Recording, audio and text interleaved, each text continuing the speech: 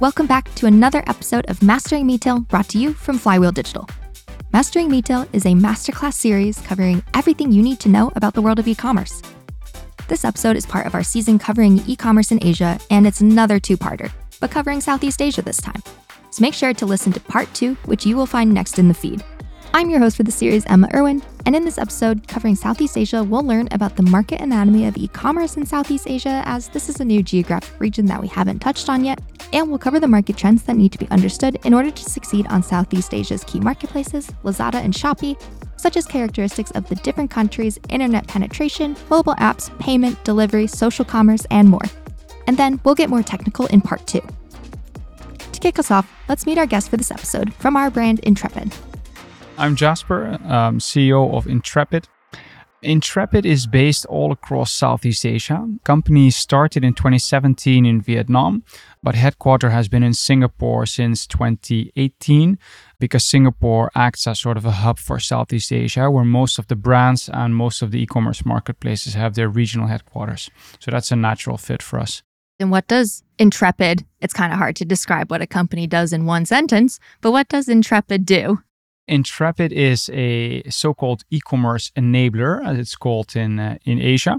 And we support brands with navigating, I would say, the omni-channel e-commerce landscape in Southeast Asia.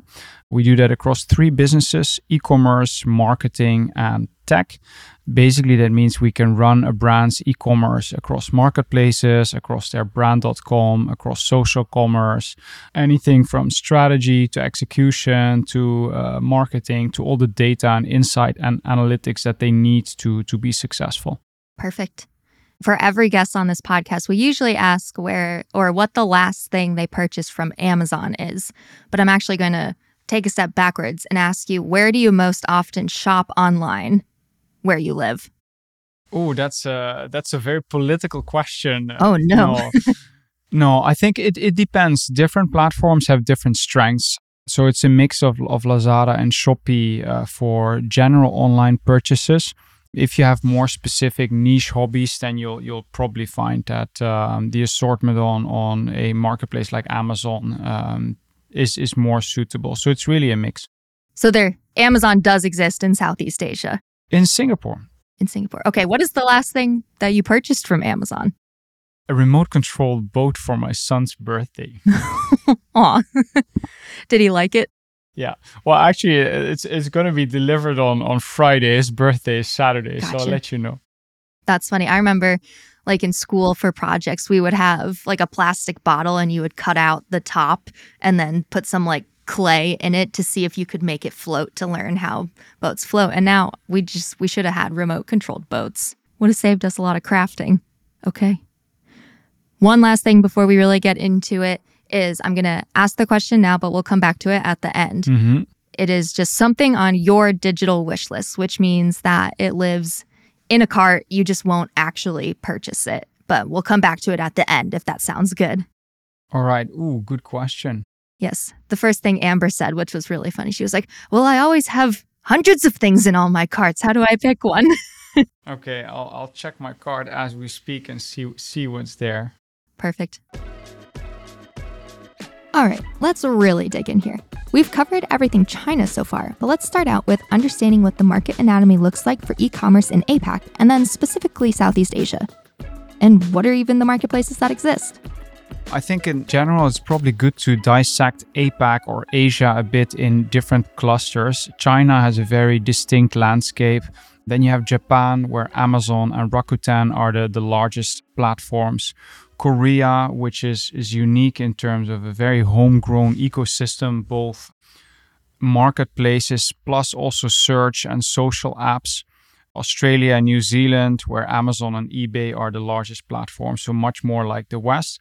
And Southeast Asia, where Lazada and Shopee are the 2 largest marketplaces, but your Google, Facebook, etc. is much like the rest of the world. Also very different geographies in terms of metrics like GDP per capita, what consumers care about, things like that.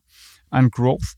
So Southeast Asia is a fairly rapidly growing region, around 600 million people in the 6 countries where Lazada and Shopee are active, with some countries classified as developing, but in general still high GDP growth, which makes it a very dynamic and interesting region. So it's 6 countries, 4 languages, Singapore, Malaysia, Thailand, Indonesia, Vietnam, and the Philippines.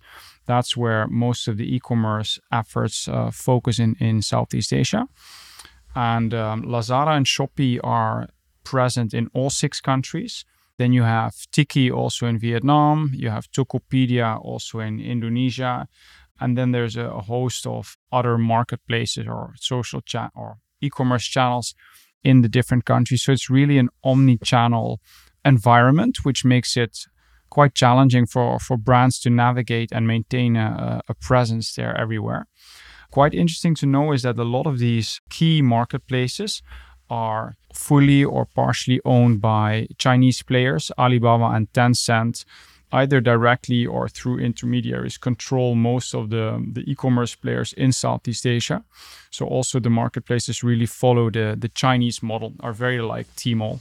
Interesting. Do you think if they weren't kind of backed by China, would they be any different? Or does like the Southeast Asian consumer behave in a way that it makes sense that they're backed by China and operate similarly?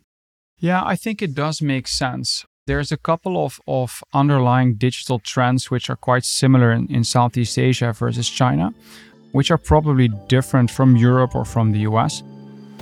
Jasper mentioned digital trends, which we'll get to in a bit. I first wanted to know how those big factors such as GDP and internet penetration look across the 6 different countries of Southeast Asia, and how these elements might impact e-commerce in these countries differently. I think Singapore is by far the wealthiest country with the highest GDP per capita, followed by, so Singapore is around $50,000 per year per capita. Then I think Malaysia is second, usually in the 10 to 15K a year range. Thailand, which is around half that, and Indonesia, Philippines, and Vietnam are around the $2,500, $3,000 a year range, so much lower on average.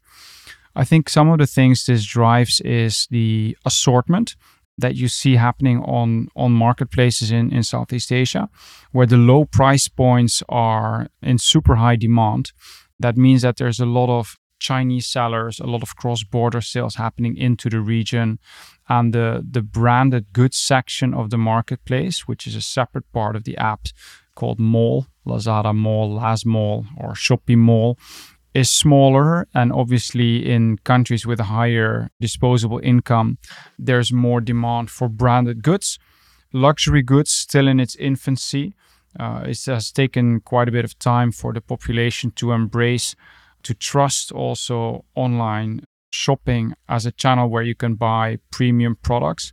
And I think you still see some challenges with that trust because of the anatomy of the marketplaces, where it's not like Amazon where you have one buy box, but there are many sellers that sell the same product or similar products, and they all have their separate listing. So this makes battling fakes also more challenging, and that ultimately leads to what consumers are comfortable to buy. In general, the consumers are quite similar across all countries. It's quite interesting. The origin stories of Lazada and Shopee are very different. So Lazada started focusing very much on urban consumers. Electronics was a big category in the early days. And when Shopee started, they chose exactly the opposite approach. They burst onto the scene with an offering of mostly beauty, fashion products, targeting younger female buyers, low price points, and very much targeting the rural demographics, so subsidizing shipping to make it very affordable and attractive for them to purchase on Shopee. But over time, let's say Shopee's now aggressively trying to court the male electronics buyers, and Lazada is looking to expand their female categories. So there's a big convergence happening on that front. Jasper just mentioned something really interesting in there. Well, a lot of interesting things. Did you catch what he said about the buy box? competition for the end sale on these marketplaces doesn't happen on the PDP, rather within search results or product grids, because all of the different sellers will have their own listings. This, of course, also happens in the West, but challengers usually want to be bidding for the buy box on a brand's main listing over here. Next, continuing our discussion on consumer behavior and trends in Southeast Asia, I asked about payments and delivery speeds, which are two of the most important elements to the shopping experience on Amazon in the West. So payment methods has been a rapid evolution, I would say, but coming from far. So if you look at the adoption of, or penetration, I should say, of credit cards and bank accounts, that's quite lagging in most countries in Southeast Asia with lower GDP per capita. Credit card penetrations around low single digit or low double digit percent, bank account penetration of 40% maybe. So there was a lot of friction in the early days of e-commerce in the payment area, which was solved by cash on delivery. That's a payment option that is very, very popular across Southeast Asia, especially in the early days, where you order online and you actually pay cash on to the courier as he delivers the product to your house, which removes the trust barrier of consumers of, hey, if I pay money, will I get the actual product, right? Because it's a fair transfer of value and an exchange at the same time.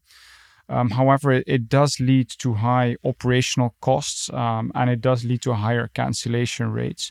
So I think what we've seen lately is that e-wallets have really risen and displaced, I would say, cash on delivery as the largest percentage share of payments online. So people are still able, even without a bank account, to put money on an e-wallet, and that's become really popular. On the delivery front, it really differs per country. Singapore is the smallest country, so should by all rights, and the most wealthy, the most developed, so should be the quickest. However, that's not the case. It's really, so I think if you look at Southeast Asia in terms of geography, it's super diverse. Singapore is a country of I'll do it in miles, of 40 by 25 miles in terms of distance. So it's like a big city in the US. And then you have Indonesia, which has over 10,000 islands spanning an enormous distance. So logistical challenges in delivering e-commerce parcels are also significant in larger countries. I think Vietnam is noteworthy for being pioneering in delivery speed. In Vietnam, there are so many motorcycle delivery drivers or riders, like in Indonesia you have Gojek, but this is really a very popular mode of both transportation and logistics. And that enables them to offer a 2-hour delivery in the 3 major cities in Vietnam. So that's quite remarkable. That's no one else in Southeast Asia can hit that, I would say. And that's very popular. One of the leading marketplaces in Vietnam, Tiki, over a quarter of their total orders were for these 2-hour, it was called Tiki Now delivery. So that's really something that the consumers loved. Interesting. I'm still thinking about Singapore being that small of a area. It's a city-state with 5.5 million people. Yeah, that's crazy. We've got one more area to cover in this Southeast Asia overview episode before we dig into the e-commerce specifics. So we know that Asia has been a first mover and leader when it comes to social commerce. And it's been confirmed so far that social commerce is a super important element of commerce in China. But how has social commerce developed in Southeast Asia? Oh, it's difficult to capture in one or to summarize in one quick snapshot. There are some country-specific apps. You have Line in Thailand, you have Zalo in Vietnam, Viber is popular in the Philippines. Those are all WhatsApp equivalents. I think social commerce for us, we would categorize in 2 buckets. One is conversational commerce, and that is basically Facebook Messenger, Instagram, all the different regular social media channels where through partners we can offer a chat-based checkout and shopping experience. So Instagram, you see something, you engage into, you click on an ad, you engage in a chat dialogue, etc. So that's one. But it's obviously a bit more clunky because those platforms are primarily designed to entertain, to engage, and not to serve as a shopping checkout. I think a lot of noise lately about TikTok in also in the US, quite a sensitive political topic between China and the US. In Southeast Asia, TikTok is incredibly popular and going through a meteoric rise. And the interesting thing about TikTok is that in terms of shopping experience, they've built... So there's for a long time already, there's been this convergence between e-commerce and social, right? Where social is trying to implement more shopping elements, Facebook shopping, etc., or Facebook Marketplace. If I look at least marketplaces in the East, they have a ton of entertainment and social features. More about that later. But TikTok is really like a new platform, which was conceived from the beginning to straddle both worlds, e-commerce and social. So it's a social stream with a built-in native shopping environment. And it's really amazing. In countries like Vietnam, people are using TikTok to search for which restaurant they're going for dinner, are using it to figure out things like this. What we see is that it's not really cannibalizing the existing marketplaces, maybe only in ad spend, but it's a fundamentally different consumer journey, right? If I'm looking to buy something, I will open a traditional e-commerce app. But on TikTok, if I'm browsing, I'm scrolling, I'm engaging with the content, and there, I see something I really like. Oh, that's a brilliant product. I really like that. Oh, it's such a nice influencer, such an engaging live stream. Okay, click, buy, checkout, go. So that's something that has in some countries we see TikTok. It's not for all categories. It's obviously quite popular in beauty, fashion, home and living, a few areas. Smartphones as well, doing very, very well. And we see in some countries that TikTok already rivals one of the top two largest marketplaces in the more traditional sense of the word. So also, the marketplaces tried to push live streaming as an engagement channel early on. Did not really take off, but we think that TikTok is really the channel where live streaming will find mainstream adoption in Southeast Asia. It's also hugely popular in China, obviously.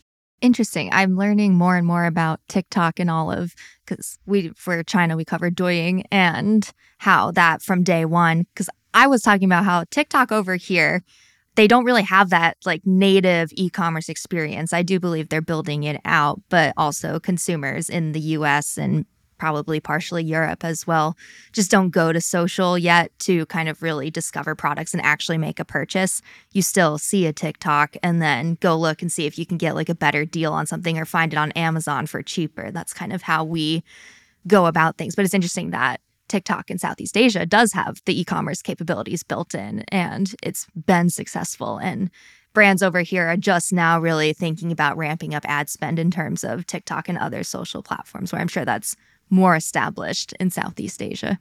Yeah, I think draw the parallel with TV home shopping of old, right? Where you zap past, you see a product, it gets demonstrated, it triggers your curiosity or your desire, and you decide to buy there and then.